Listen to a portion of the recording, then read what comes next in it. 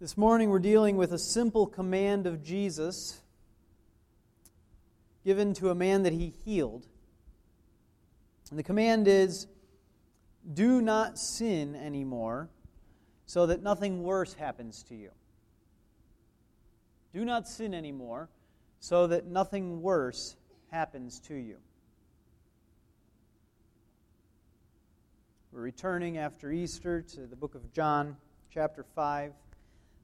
And this is the sort of command that we could go our whole life without hearing, and we'd be happy to have missed it, right? Because it's a command, and that's enough.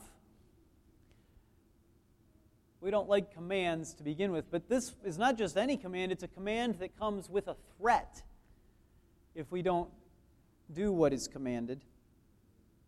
And this is exactly the sort of thing you'll often hear people attributing only to the Old Testament, to the God of the Old Testament. But actually, we're in the book of John, which is the New Testament, if you didn't know. And Jesus is the one who gave the command, and He is God. And that's something to rejoice over, the fact that God is the same yesterday and today and forever and is not changing, is actually a comfort to us. And yes, it means that both in the Old Testament and in the New Testament, we have commands that come with threats.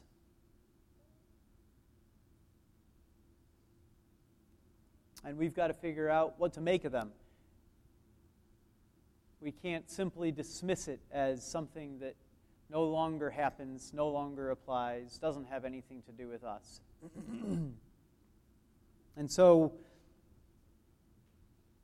what we'll see this morning is the necessity of loving and fearing God. So please stand for the reading of God's Word from John chapter 5. We'll be reading verses 1 through 17.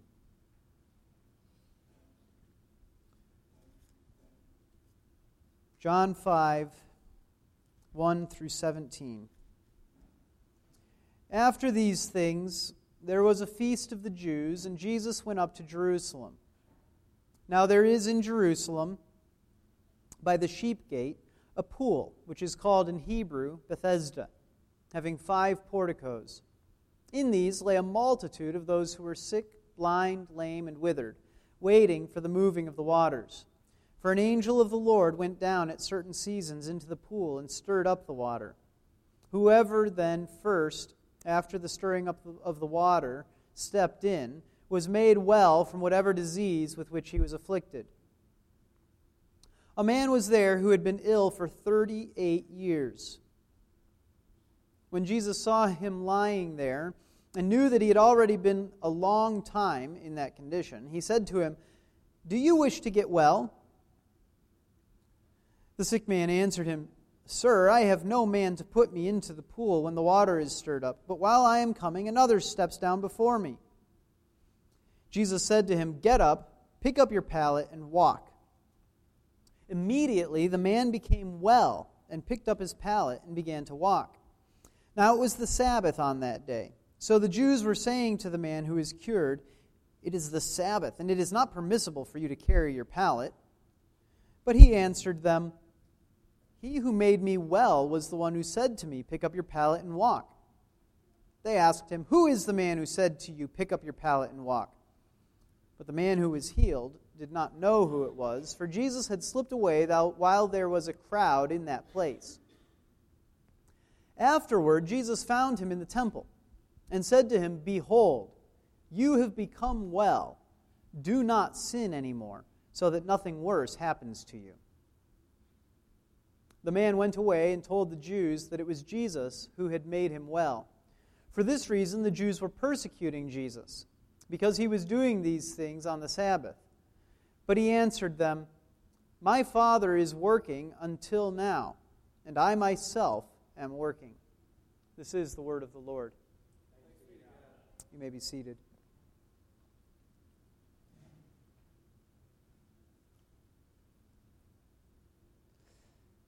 Later on in John, in chapter 9, we will read about Jesus healing a man born blind. And in that passage, the disciples assumed that either the man or his parents must have sinned in order for him to be blind. You guys remember that little interaction? John 9, I'm going to read verses 2 and 3. And his disciples asked him, "Rabbi, who sinned, this man or his parents, that he would be born blind?" Jesus answered, "It was neither that this man sinned nor his parents, but it was so that the works of God might be displayed in him."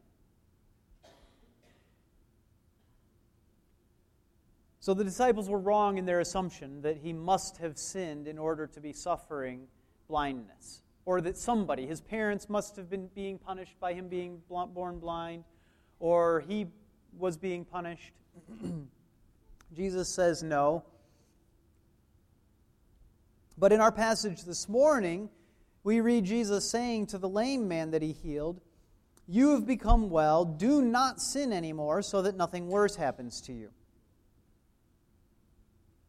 Now, at first, these passages may seem to be in conflict with each other, but they're not. The conflict is actually between us and God, and it is caused by our sin. Of course, we'll get to John 9, Lord willing. But what we must learn from the man born blind and from Job in the Old Testament is that when something bad happens to somebody, that is not proof that God is punishing them. Right? Assuming that those who suffer are cursed by God would require us to embrace the health and wealth gospel and all of the rest of its errors. If any sort of suffering on the part of anybody is due to that person's particular sin, even if that sin is simply a lack of faith, then we've got to throw away all of the places where Jesus tells us in His Word to expect suffering here in this life because of our obedience to Him, not because of our sin. Right? This is the essence of the error of the health and wealth gospel. It lies in this assumption that if something bad has happened, it's proof that God is displeased with you for some reason.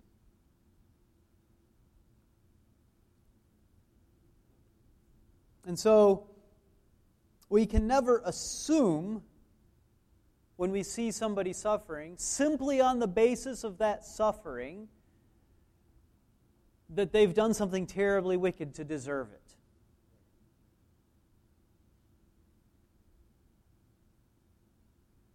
On the other hand, assuming that God does not discipline His children and does not punish the wicked here and now in this life is just as bad of an error. Because that would require us to throw away even more places where God makes it clear to us that He does actually discipline us and send suffering our way because of our sin.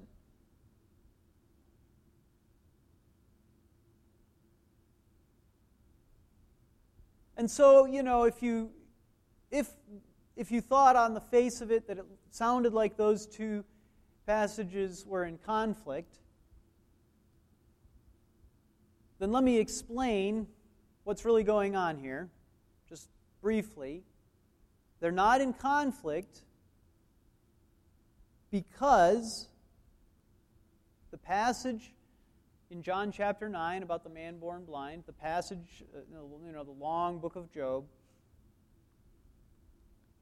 only says you cannot assume simply on the basis of suffering that the person is being punished for evil.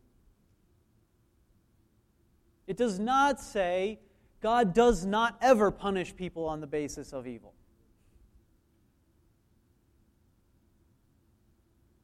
And there is a world of difference between those two statements, isn't there?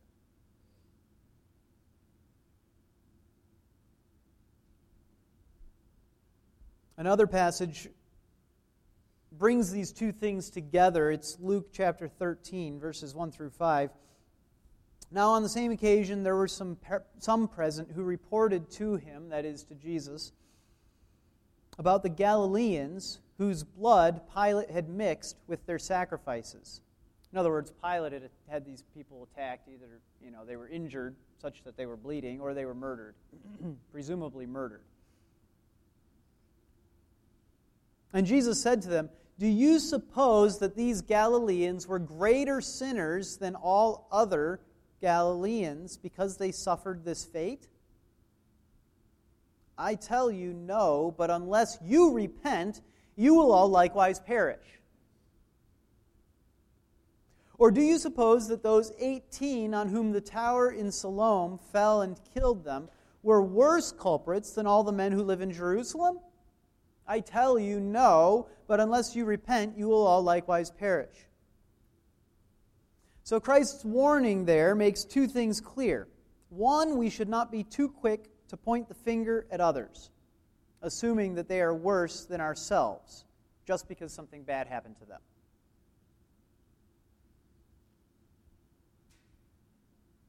And two, not at all in conflict with that, we should fear God and repent, or we will face the same bad things. So in other words, what Jesus does is he tells us to worry about ourselves first and foremost, and our sin.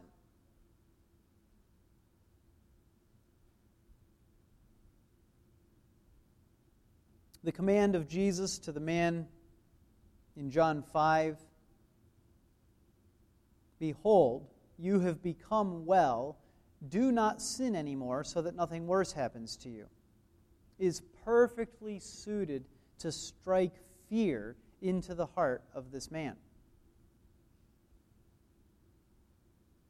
He had just been sick for 38 years. So sick that he could not even get down into the pool. Made lame by his sickness. 38 years. That's longer than many of us have been alive. Right?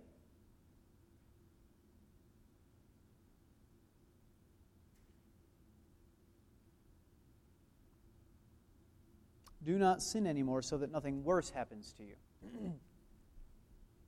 Worse is a comparative word, right? What's he comparing it to? 38 years of misery. What's worse than 38 years of misery, people? It's a long time. But there are worse things, aren't there?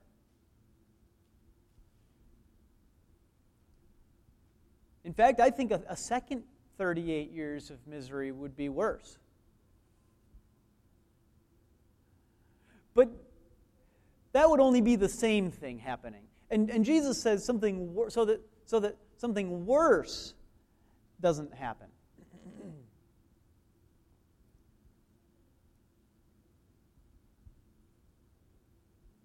Just as when Jesus says to the people in the book of Luke, "Unless you repent, you will all likewise perish," his words have two meanings. On the one hand, he's speaking of the here and now, the perishing of physical death. On the one hand, when he says something worse to this man, the sick man in our passage, he's talking about here and now. Worse physical suffering. on the other hand, he's also speaking in such a way that it should be clear to us that the worst thing is spiritual in nature as well. Because it's connected to sin. Do not sin anymore so that nothing worse happens to you. If you don't repent, you will all likewise perish. And so the perishing that Jesus speaks of, the worst thing that Jesus speaks of, is ultimately condemnation and being cast into hell. That's the ultimate worst thing. That's part of the threat implicit in Jesus' command.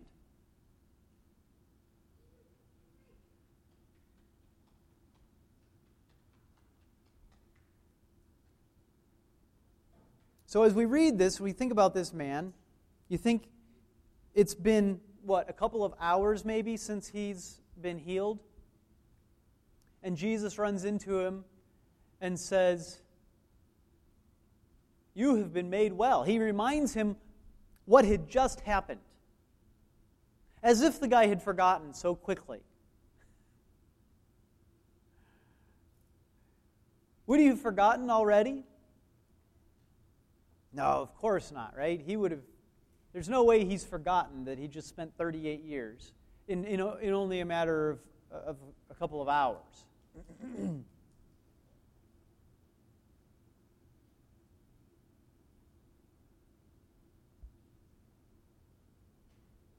And we hear that and we think, yeah, he needs to not sin anymore. Isn't that what we think? Yeah, it's perfectly suited to strike fear into his heart. But if we have any conscience whatsoever, if we have any awareness of what God has done for us, then we ought to be hearing this as though he's speaking to us. Because he is.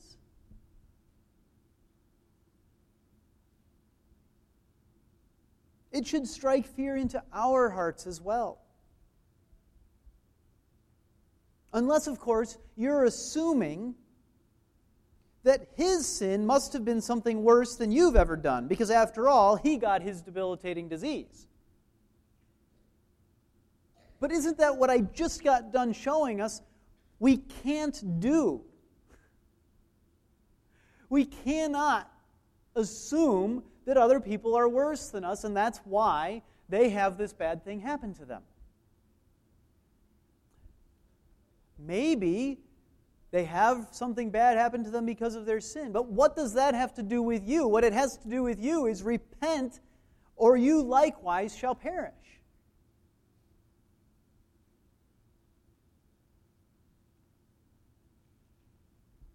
How quick we are to fall into the error that Jesus warns us against.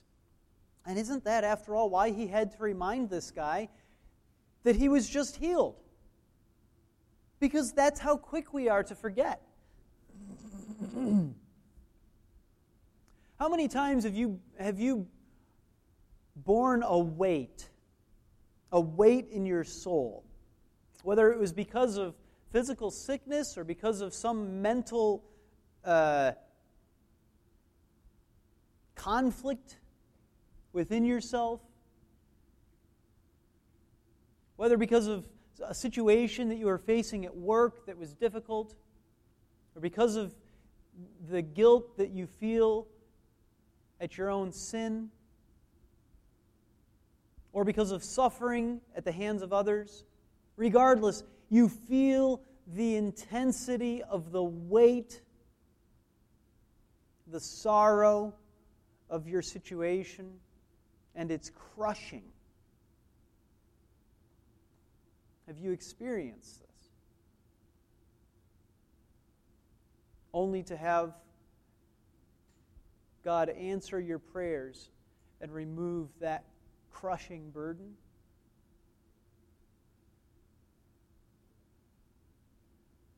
And how quick we are to forget that.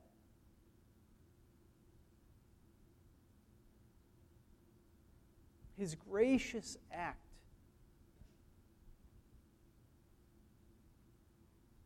Taking away those burdens. Restoring unto us the joy of our salvation.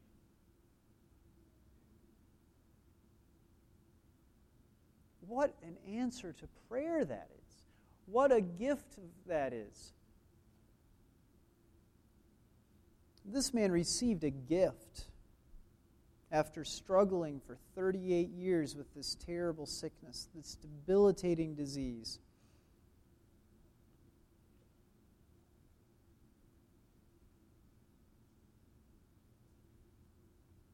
And so we must be reminded, just like him. What does Jesus say? Behold, look, pay attention. Listen to me. You have been made well. You have received a gift from God. You have received God's grace, His mercy. God has answered your prayers. How many different ways could we say this? What is included all in that little phrase, you have been made well?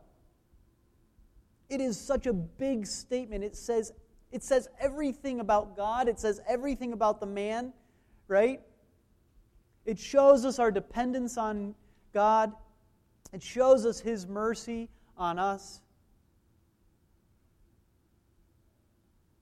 Behold, pay attention. Look at that fact. You have been made well. And then act accordingly. Which is to say, Jesus makes it specific, right? Behold, you have become well. Do not sin anymore, so that nothing worse happens to you.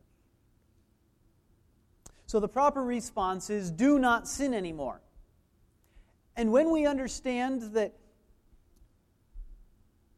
God has loved us, God has shown mercy to us, God has been gracious to us in all of these ways, and we see His love that He's poured out on us, of course, our reaction has got to be, therefore, I'm not going to sin anymore. Therefore, I am going to follow my heart in love and obedience to God.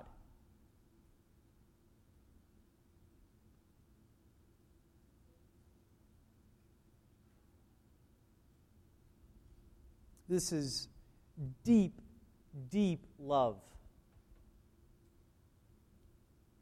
that flows out of our 38 years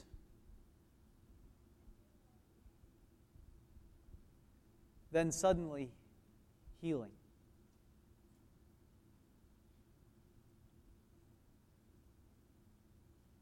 Deep, deep love.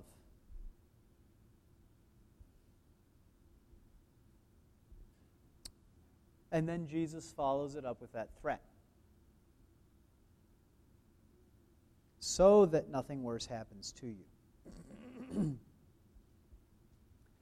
If it is not enough motivation for you to begin to obey now, that God just healed you after 38 years of misery, perhaps it will be enough motivation to warn you that if you go back into sin, it will be worse for you.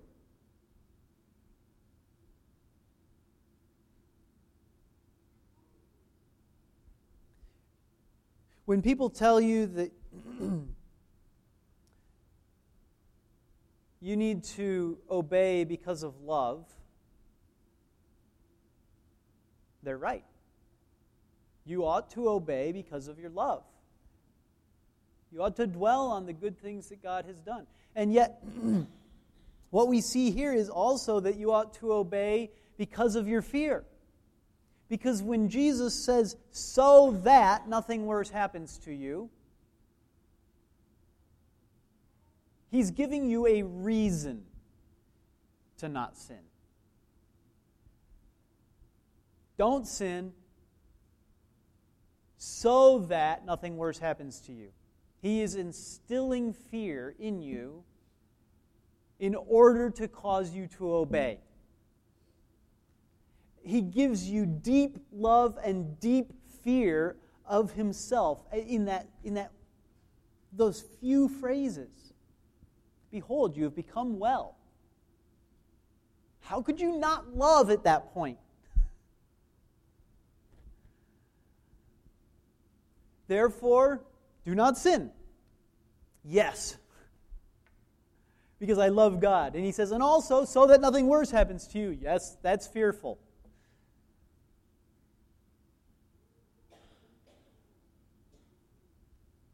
You know what this man left the conversation feeling. He left feeling love and feeling fear.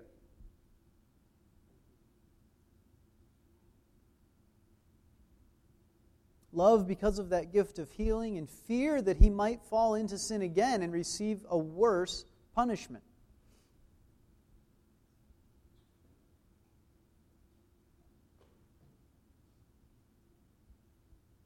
We have such an opposition to fearing God today. We assume that all of our interactions with God are voluntary, that He leads us without threatening us, that He's just a big cuddly bear. This is how we're tempted to interact with God. But you can't justify that attitude with this passage.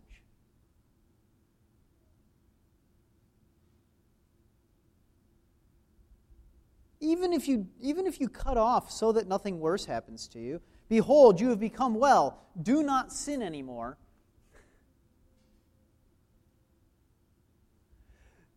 It would still contain that implicit threat, wouldn't it?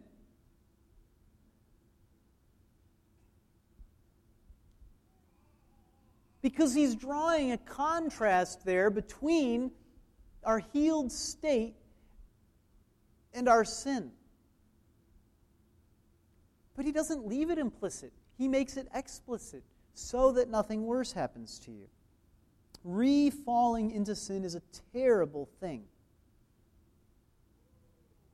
I'm going to read another passage to you from Matthew 12 that warns against returning to your sin. Starting in verse 43, now when the unclean spirit goes out of a man, it passes through waterless places seeking rest and does not find it. Then it says, I will return to my house from which I came. And when it comes, it finds it unoccupied, swept, and put in order. Then it goes and takes along with it 7 other spirits more wicked than itself, and they go in and live there. And the last state of that man becomes worse than the first. That is the way it will also be with this evil generation. Does that not cause you to fear?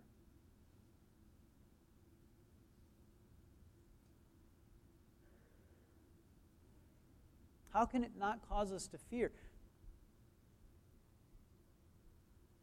Doing the work of cleaning out our hearts, cleaning up our lives, right?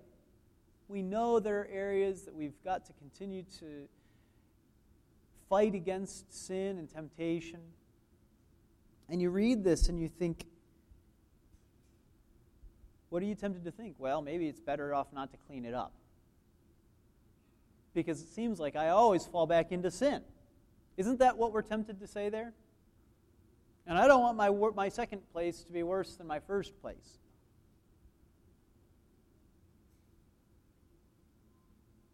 But that's to say, I want to stay here by the water sick. The last 38 years have been great. Have they? No. No, we don't want to stay here. We don't want to stay in this state.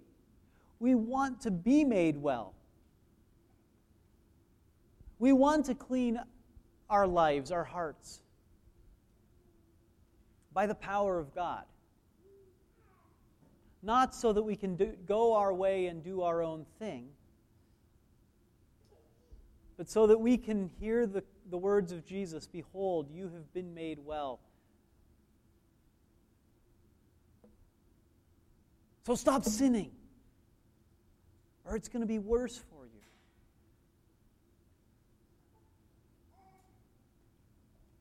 So, brothers and sisters, let us love God for the marvelous work He's done for us. And let us obey Him out of the deep love we have when we see what He's done for us. And at the same time, let us fear God. And let that fear not be the fear of a slave,